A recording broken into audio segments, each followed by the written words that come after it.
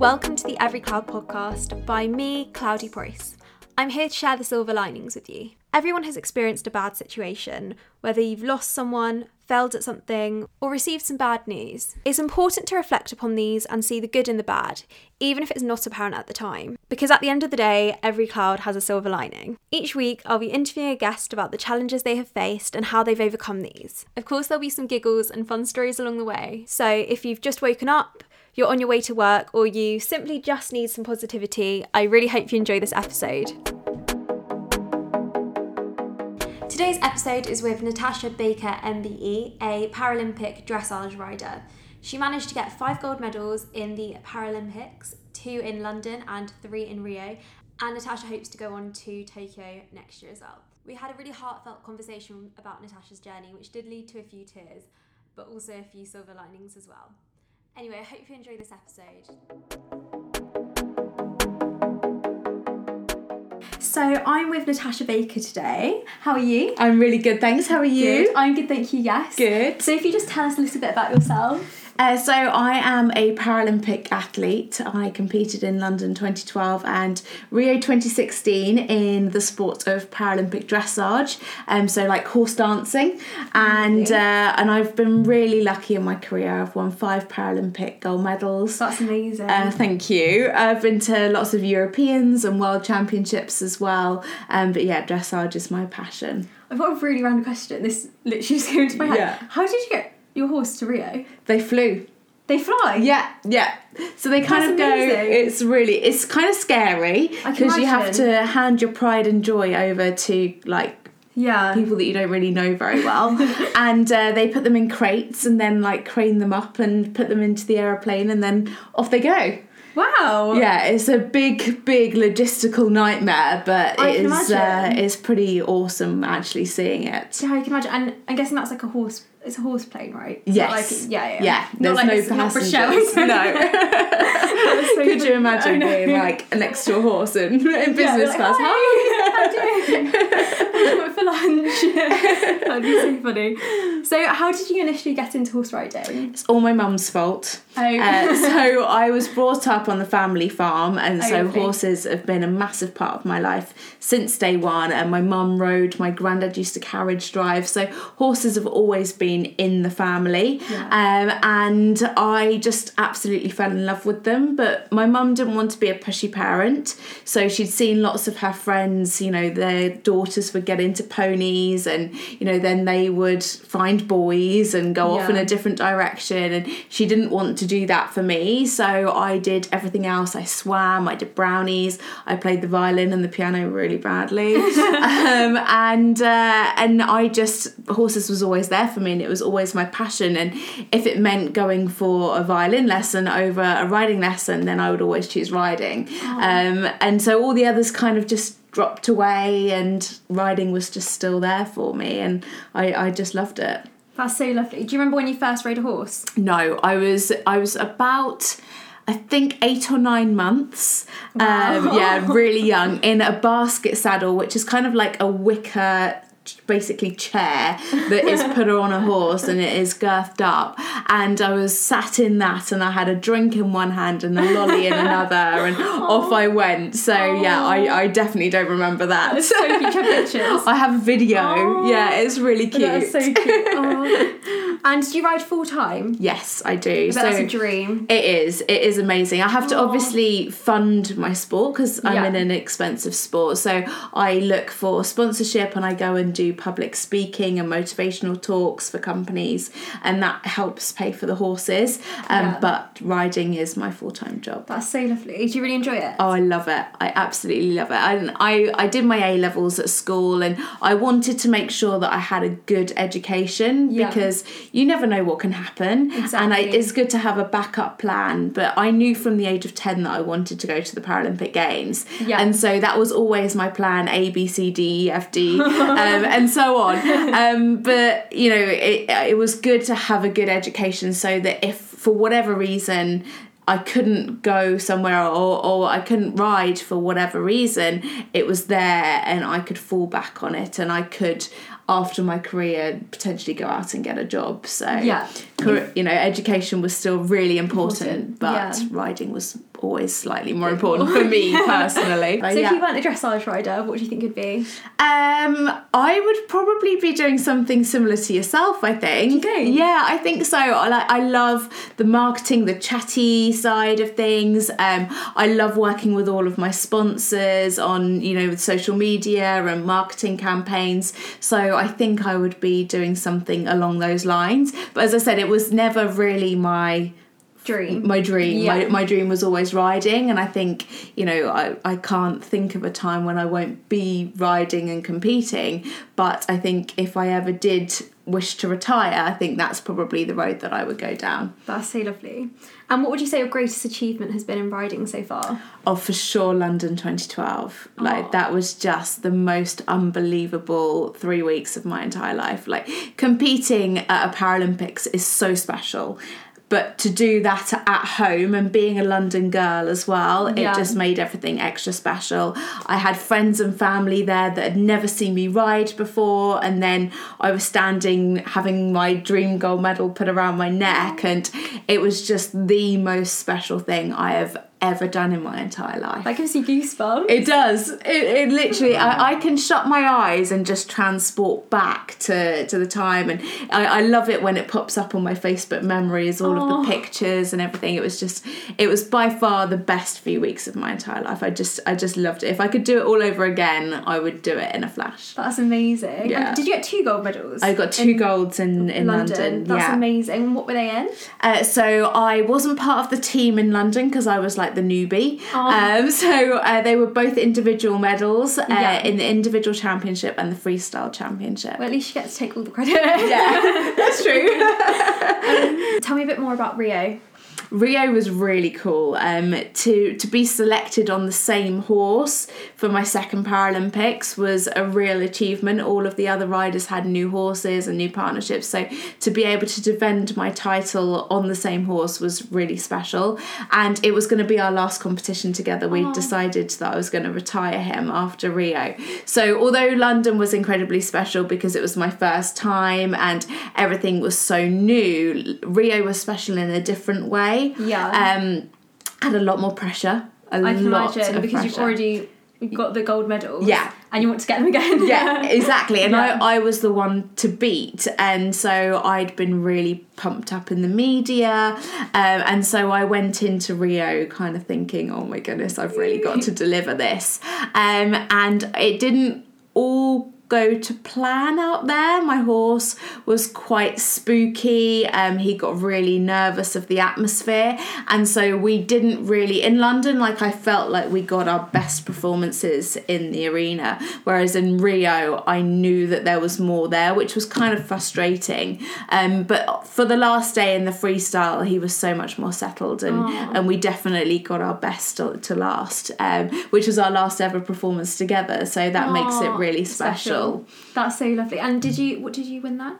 That was 3 gold medals in Rio. Amazing. They put me on the team that time. You're a superhuman. You're I'm really not. No one who has 5 gold Paralympic medals. I know, it's scary because I've got 100% success rate at Paralympics. That's amazing. So I'm really nervous going into Tokyo now. Superwoman. I'm really not. I'm just Natasha, I promise. That's amazing though. Oh, thank you. Yeah, it's still really surreal. Really surreal. Do you feel like it's you, or do you feel like it's a different person? Yeah, it's like, Beyonce has her alter ego. It's kind of like that for me. It's kind of like I morph into a different person when I get to a competition. And although they're incredible memories, but it does feel like, did that really happen? Have I actually done all of this in my life? It's a real pinch me moment. I can imagine. And did you set yourself the goal to go to the Paralympics? Yeah, I was quite an ambitious child. When I was 10 years old, it was during the Sydney Paralympic Games in 2000, and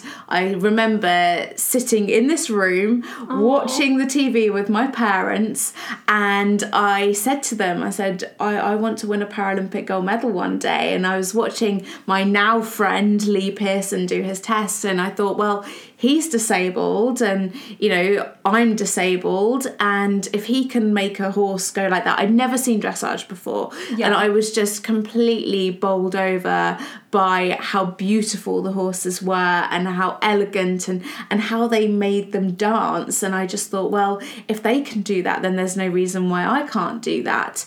And yeah, I just said to my parents, I'm going to do that. I'm going to win a Paralympic gold medal. And you got 5. And I got 5. That's amazing though. I never imagined though, like 12 years later, going into my first Paralympic Games, that I would achieve my dream in the first go. Like that didn't occur to me that would happen, because you see, you know, it takes such a long time to build up relationships with horses, and you know, it takes time to develop your skills. And so to do it in such a short space of time, it was beyond all of my expectations. I can imagine. That's so lovely though, actually achieving your goal in the first round. And what's your goal now? So I would love to go to Tokyo. I would love to win another gold medal out there. It's kind of different. So I went into Rio wanting to win 3 Paralympic gold medals and beat my Paralympic record. And I managed to win the 3 gold medals. I didn't manage to beat my own Paralympic record, so I set 2 records in London, so I wanted to beat myself. I didn't manage to do that just because JP wasn't very settled out there.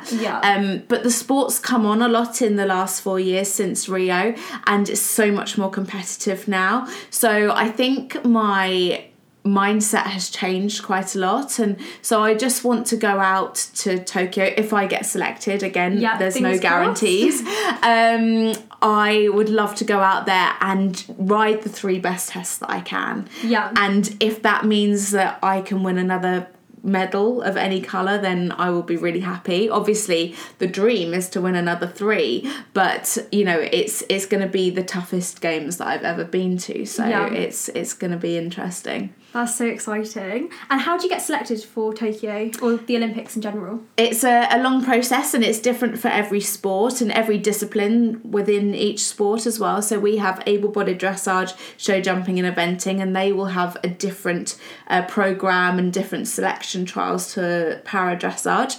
And it's kind of an individual programme as well. So the selectors sit down at the beginning of the year and they tell us what competitions they would like us to enter, and that will depend on whereabouts in Europe they are and what other competitors they feel are going to be at those competitions. So for instance, my biggest competition comes from Denmark and Holland, so they might want me to go up against those riders to see how I'm faring against them. So it's very individual, but they take into account, obviously they take into account past experience, not necessarily results, but how we handle pressure under high pressure situations, because that's basically what you're in for 3 weeks during the Paralympics. And obviously results as well. You know, you've got to be at the top of your game, you've got to be winning, you've got to be getting the percentages that, you know, might result in a medal. So there's lots of factors, and obviously as well we've got another athlete in the horse, and so they've got to be fit and healthy and sound, as have we. So there's a lot that comes into it. That's really lovely. And you've got a new-ish horse, Lottie. Yes. Tell me a bit more about Lottie. I love her. She's gorgeous. I feel like that emoji with like hearts in my eyes all the time every time I talk about her. She's really, really gorgeous, and she's just such a nice person. I always describe my horses as people because I think every single person has their own identity and their own things that are unique, and horses are exactly the same. So I always think of them as kind of like a bit of a human identity. But she's a really lovely person, and her life motto, I think, is that's fine. She just goes with the flow with everything. She's so laid back. She's really chilled out, and we've built up already in the few months that I've had her and I've been riding her a really good relationship built on trust and respect, and she's just, I love her. She's awesome. So lovely. You also have an MBE. Yes. How exciting. That was really crazy. My life after London completely changed, and I wasn't expecting any of it. It was crazy. Like, I got invited to the coolest places, and I got a letter through. It was the day before my birthday. Wow. And so I got a letter saying that the Queen would basically like to honour me with an MBE, and it got announced in the New Year's honours list. Amazing. Yeah, it was really cool. And then I got to go to Buckingham Palace, and I was the first out of all of the London 2012 Olympians and Paralympians to receive my honour. And I got the Queen, so she actually pinned the badge on me. It was the most surreal experience of my entire life. Like, having the Queen standing in front of you and chatting to you like another human being, it's mad. Does it all feel like a dream? Yeah, completely. And I've met her a few times since now, and Besties. me and Liz were like that.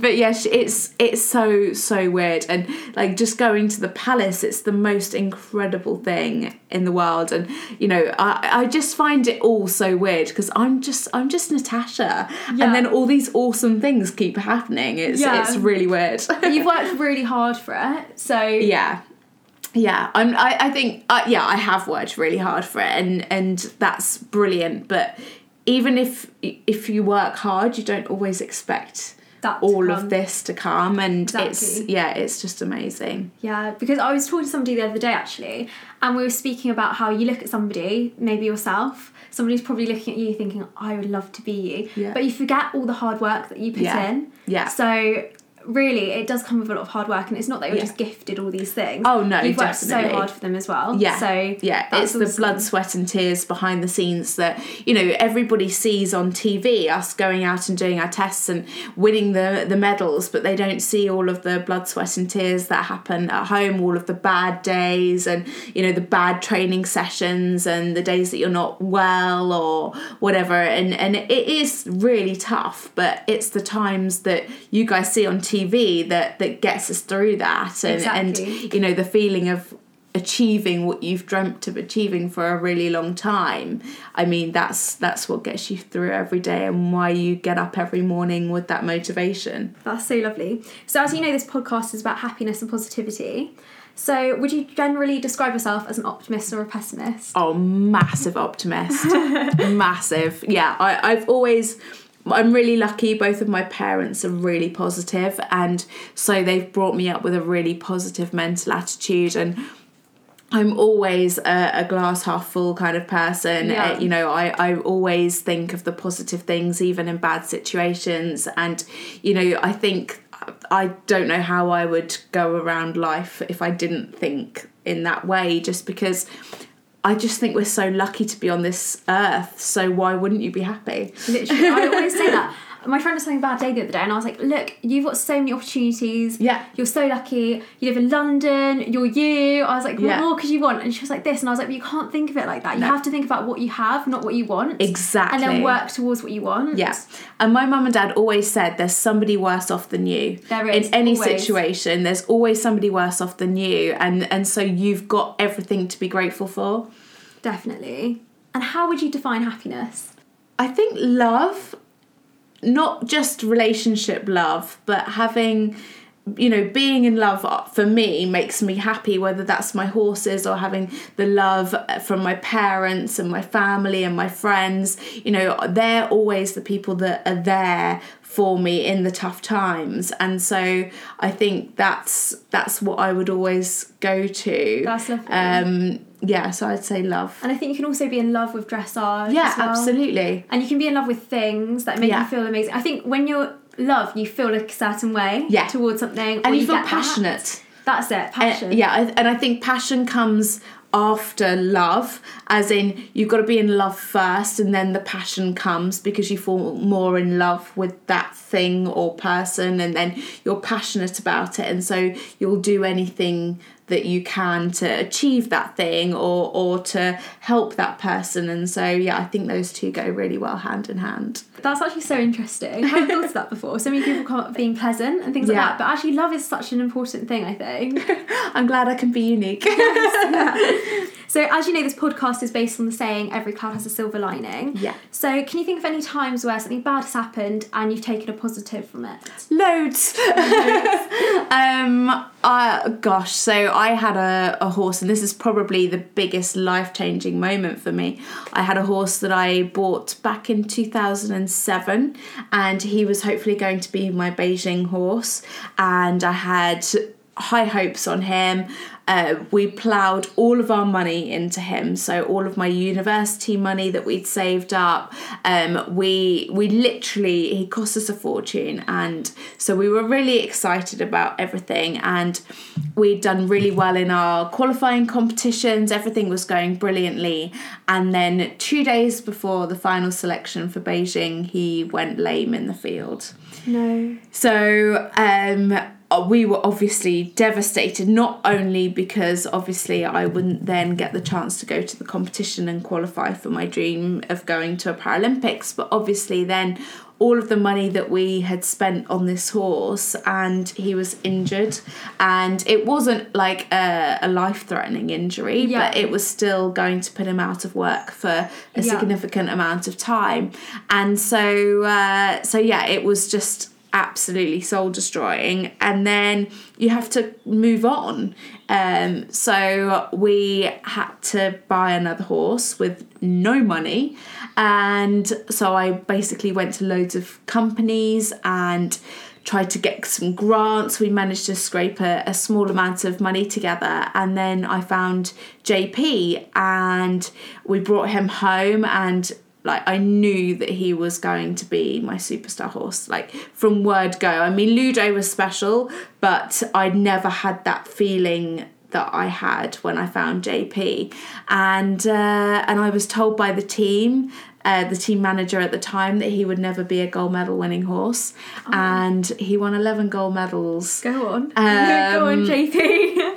So he was a real special boy. So yeah, I think, you know, obviously having Ludo have his injury and everything, you know, that was really sad, but JP was definitely, can we call him my golden lining rather than my silver lining? Yes, I love that. Oh, and how did you manage to deal with that at the time? Because I can imagine that was terrible, the day. Yeah. And then what did you do after that day? Like, I cried a lot. Yeah. I cried a lot. I'm a really emotional person. Like, I wear my heart on my sleeve. And it took me about a week, I would say, of just, I think it's really important when something bad happens to actually process it. I think a lot of people, and everybody deals with things in a different way, but for me personally, I think you have to come to terms with it. And for me, I have to think about it, and I have to think about, you know, the whole process around it. And then I was like, right, okay, it's happened. How am I going to move on from here?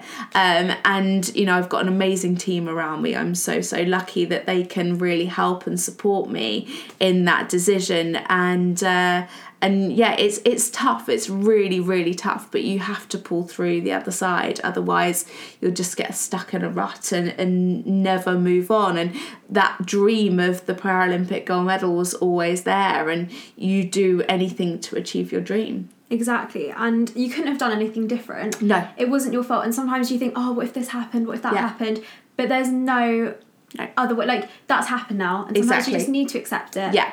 Our family motto has been, everything happens for a reason. Yeah. And if Ludo hadn't have gone lame, and, you know, he wasn't really in pain, it was just a tendon tweak like you or I would get.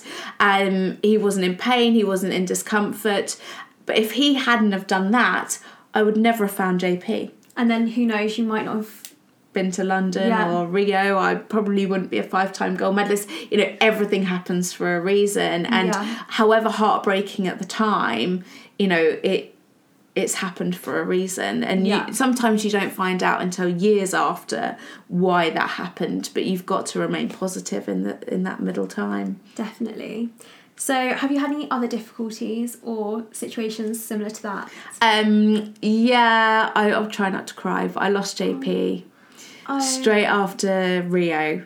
He was in the field, and again another field injury, and the vet was here, and he just cut himself between his back legs, but it was on a main artery. And we weren't concerned at all. You know, horses, humans cut themselves all the time by accident, just a little nick. I mean, it was literally like not even 2 centimetres. And so she gave us some antibiotics just in case it got infected. And basically, kind of very long story short, that was on the Wednesday. We dropped him off at the vet's on Friday because it did get infected, but we didn't know what it was at the time. We got a phone call at 7:30 on Saturday evening to say that JP was doing really well, everything was fine, that he'll probably be home within the week. The worst that there would be is scar tissue, and lost him that night. That's terrible. And I can imagine that was such a shock as well. It was, yeah. So unexpected. And the vets had my parents' phone number, so they called them first thing in the morning, and then I live just around the corner from my mum and dad, and so then they had to call me and tell me the news, and it was the worst. 2017 was not a good year for me. It was the most heartbreaking thing ever, and we'd retired him from paradressage, but I really hoped that he could live a long, happy retirement in the field and, you know, just enjoy life. And he'd done so much for me. You know, I couldn't have done any more for him than give him the life that he deserved. But again, everything happens for a reason. And he had an amazing 17 years. I mean, everything that he did for me was just beyond incredible, and so maybe he wanted to go out on a high. Who knows? You know, it's so sad. It is so sad. And you know, Ludo, the horse that was lame, he lived forever until he was really, really old, and died of old age. And you just kind of think, why couldn't that have happened to JP? But you know, that's life, isn't it? And you know, that took a lot of getting over, and it was probably 2017 was really hard. It happened in the February, and then the horse that I had that I bought earlier on in 2016, he didn't work out, so we ended up having to sell him as well. And so everything just kind of, it didn't really work out. But then I had an awesome 2018. So, you know, and after everything, I always think, you know, like I kind of said earlier, there's all these good things that you see in the press, in the media, the Paralympics and all the highs, and it's the lows that happen backstage, if you like, and that's, but if they didn't happen, I wouldn't be the strong person that I am now. So that's the positive that you've taken it from it. Yeah, that's really nice. That's really nice that you've taken something from that as well. And he had an awesome life. Exactly. So. Yeah, and you did so well with him. Yeah. And I think it's so sad because you build such a bond with your horse as well. And you see them every day and everything. Yeah. So I can imagine that was so heartbreaking. Yeah. That was the hardest part, really, because although we'd achieved so much competitively, like they're more than just a horse to me. They're like a pet. They're my best friend. Like, he was my soulmate. And so to have that taken away, it's hard. Sorry.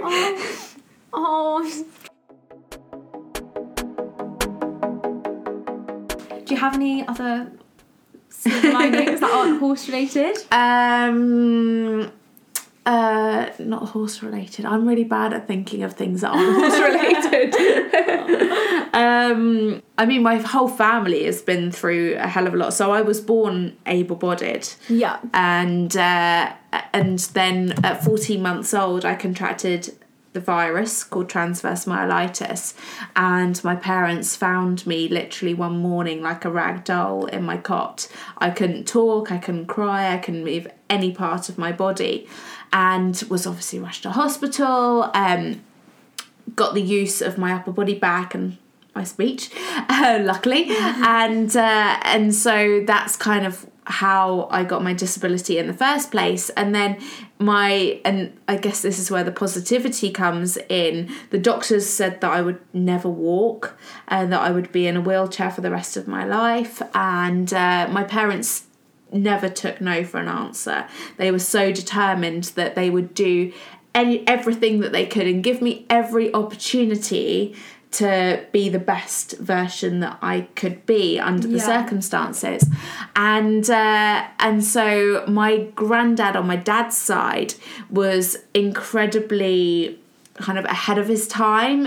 He was into alternative medicines. He was into like homeopathy. He did yoga before yoga was yoga. Yoga's a thing. Yeah, exactly. And so he wrote to this guy called Matthew Manning, who is a healer. And at the time, he was the only healer that had actually gone under laboratory tests and cured cancer cells. Wow. And brought dead frogs' legs back to life.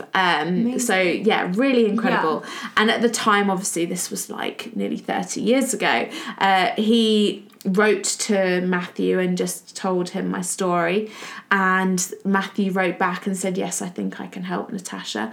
And so my legs at this time, it was probably around nearly a year after I'd contracted the virus, and so we went over to Bury St Edmunds and I saw Matthew for the first time. I was sat on my dad's lap, and Matthew put his hand on my tummy and his hand behind my back where the nerve damage was.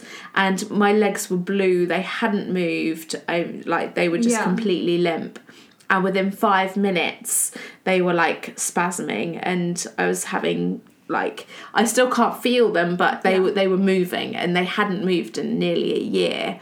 And so I think having my parents go through that, and I went back to Matthew for about 9 years afterwards. Wow. And I learnt to walk again, and going back in to see the doctors that said that I would never walk was awesome. I can imagine. I wish Mum and Dad would have taken a picture of their faces. But, it just proves that actually, if you want something, or if you're positive enough, or if you're resourceful enough, then actually things are possible that people say aren't. Yeah.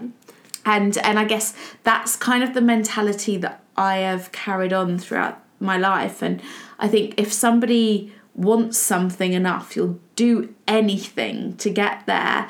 And Mum and Dad have always said, I can do anything I want to. It may not be in the conventional way, but it'll be in the Natasha way.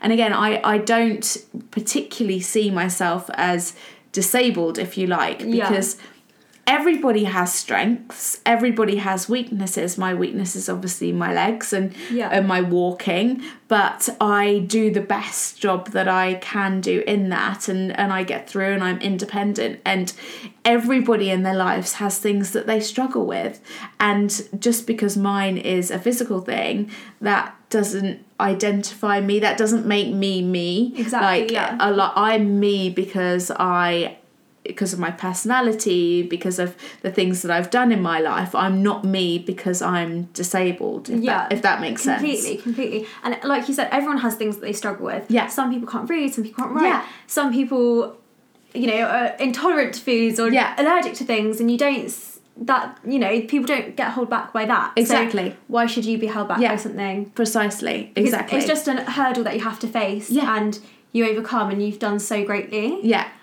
Your parents sound amazing. They are so amazing. Funny you should say that. My dad's severely dyslexic, so he can't read, and so you just adapt. You just work with it. Yeah, don't you? Exactly. And I feel so lucky that I didn't know what it was like before I was disabled. Yeah. I was 14 months old. I was running around, but I don't remember it. And so growing up as a disabled child, I don't know what it's like to be able-bodied, and so therefore I am me because I haven't changed, if that makes sense. I completely understand what you mean. When you don't remember before, how can you think any different? Exactly. Yeah. Oh, that makes me so happy for you. And people have said, if there was a cure for your disability, would you take it? And I don't think I would, because it's part of me. Yeah. It's part of my identity, and I wouldn't be the person I am now without it. And so why would I want to change the person I am? Yeah, exactly. And you've achieved so many amazing things. Yeah. And I get why people would want to, I don't know, my friend, for instance, I could just first thing that popped into my head. She's going to have her teeth redone, but that's something that she struggled with all of her life, and so she wants to change that. I haven't struggled with my disability, so why would I want to change it? Do you know what I mean? Completely. And I think, you know, for people that want plastic surgery, if that's something that you want to do, that you feel is going to make your life so much better, then go for it. What's the problem? But like, you know, everybody's different, everybody has their own identity, and I just think you've got to embrace it, haven't you? Completely. Have you faced any difficulties being an athlete? Not really, no, I don't think so. Again, I feel really lucky that I've never been bullied, and I was at a talk last night, and Nick Hamilton, Lewis Hamilton's brother, that was there doing a speech, and I felt really sad when he was doing it at one point. I mean, he was totally motivational and so inspiring, but at one point he said, now, obviously, being disabled, I was bullied at school.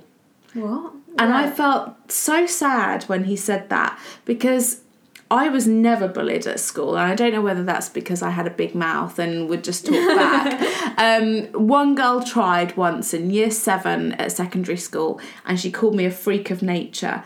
And all of my friends at school were up in arms about it. And they came to me because she said it in the PE changing rooms, and I couldn't do PE, so I wasn't there.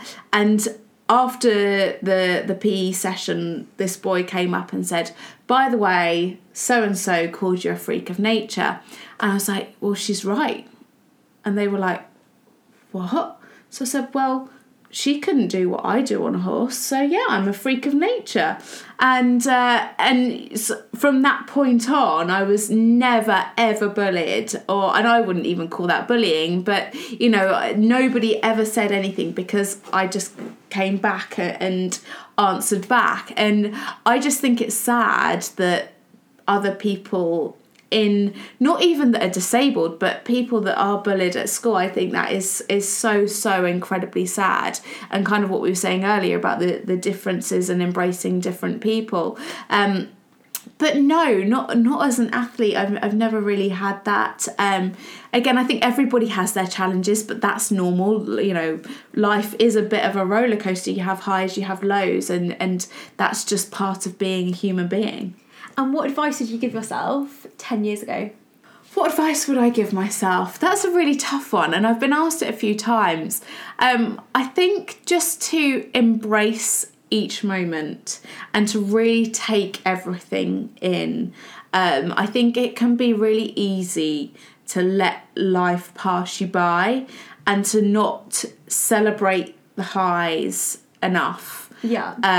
And really take on the lows. And I think I've been better at that as I've got older, and really analysing things more and taking on everything a lot more. And I think going through like the whole London thing, it kind of feels a bit like a blur, because it was such a surreal thing. But I think taking that time to just stop and take the moment in, I think that's really important, and I wish I'd have done that more from a younger age. Yeah, that's really nice though. I'm going to do that more now. But I completely know what you mean as well. Even with like your phone in your hand all the time, taking a photo, sometimes you just don't need to do that. No. And you think you do, but then you think, I missed the moment because I was too busy taking a photo.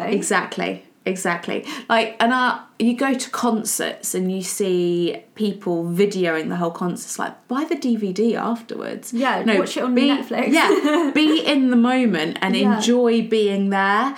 And if you've got your phone up in the air, okay, you are, but you're still thinking 5% about your hand being up in the air and like videoing it and making sure it's in the screen. If you're in the moment 100%, then you can enjoy it 100%. Mm-hmm. And I think people can be too obsessed with their phones and everything, whereas I think taking a moment to just stop, take everything in and appreciate how lucky we are to be in the situations that we're in, I think that's really important. Definitely. And how do you look at the positives of a bad situation? I think for me, luckily, it happens quite easily. I've got really supportive and positive people around me. Like I said earlier, I think it's important that you do take on the bad things, because you have to figure out sometimes why they happened. I think that's also really important. So you can hopefully prevent things from happening again. And so going back over a situation and working out, because otherwise you'll never learn from your mistakes, will you? Yeah. So I think it's important to analyse why the bad things have happened, but also to take the good out of that and be like, right, okay, I've learned from that situation.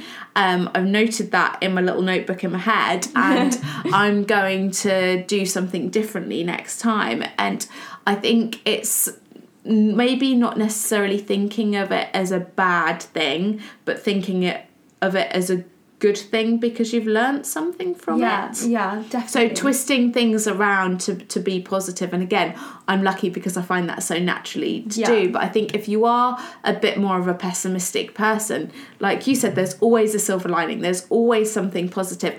And even if that positive thing is just that you've learnt something, then that's a massive positive, because you can be talking to somebody that's been in a similar situation and pass on your advice. And how wonderful is that you can do that? Yes. And I think that's such a beautiful thing, that you can pass on your advice and your life stories to different people, and hopefully they can take that on board and learn from it as well. Definitely. And I think just as you can look at the silver lining and everything, you can make everything a bad situation as well. Yeah. So really, if you look at it in the best way possible, then you're winning, because you're going to be happier. Yeah. Rather than look at everything in the bad way, and then you'll just be obsessed about it. Yeah, definitely. What decision in your life have you made that has created unexpected happiness?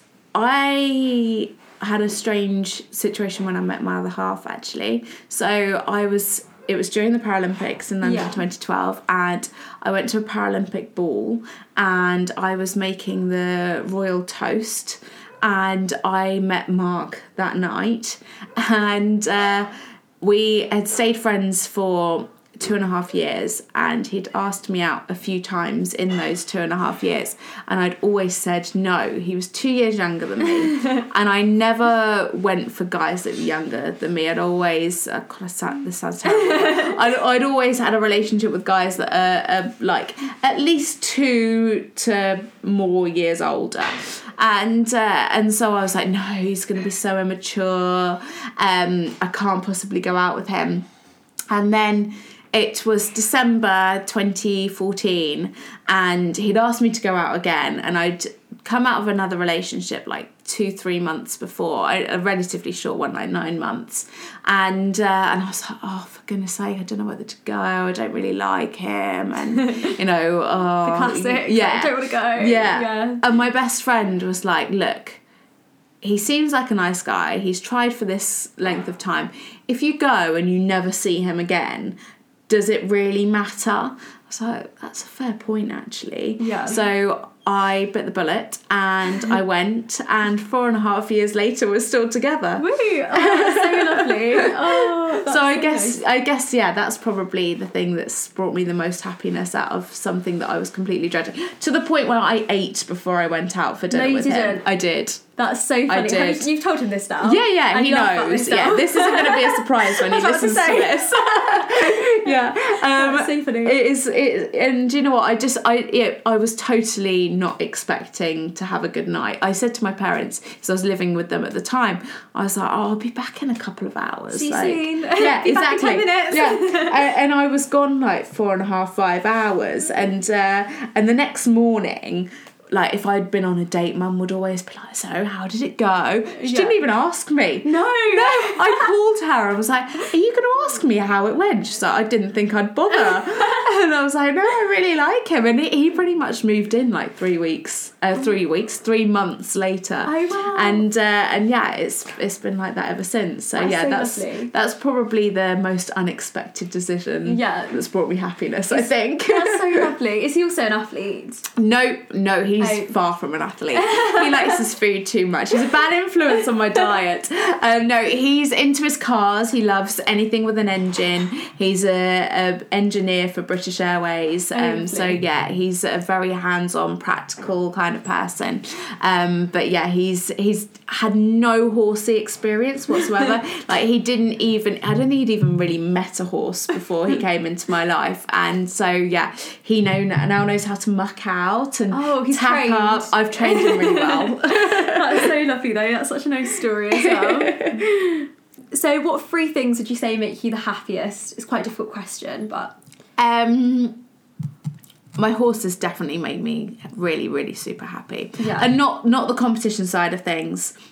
Obviously that's kind of like for me the cherry on top. But just being around my horses makes me incredibly happy. And my boyfriend's probably going to be really peed off with me because I didn't say him first. But my family and him and my dog and just being around the people that I love, that's probably number one that makes me super, super happy. Yeah. What else makes me happy? I think everything kind of just stems off of that. Like, that's really hard. I guess there's like a few things all in one. Yeah, it kind of is, because obviously with the horses, the competition side comes from that as well. And getting a gold medal makes me pretty darn happy. Yeah. But being with the horses, being with my family, they are my everything, and Mark included in that, my boyfriend. They make me super, super happy, and my friends as well. And I guess just having the independence to be able to do what I want when I want, I think that makes me really happy as well. And just being able to be spontaneous and getting up every day and loving life. Love that. Do you have any last words of positivity? I think I'm just really lucky that I'm a really positive person, and I really hope that people, if they're going through tough times or they're going through difficult times and they don't see any light at the end of the tunnel, that they'll think back and think, actually, every single person on this planet has probably been in a similar situation, and there is always that ray of light at the end of the tunnel. And sometimes it takes a little while to find it, and sometimes it happens really, really quickly. But I think taking on board the situation, reflecting on how you got to that position, and then finding the positive way out, there's always an answer, always an answer, and it makes you into a pretty awesome person when you find that answer. Definitely. Thank you so much. It was lovely talking to you. You really too. Thank you so much. Thank you. I hope you enjoyed this episode with Natasha. If you want to follow her on Instagram, her Instagram is nbakerpararider. So if you did like this episode, please give it a comment, share, like it, whatever you need to do on whatever platform you're on. Thank you for listening, and I hope you look forward to next Wednesday's episode.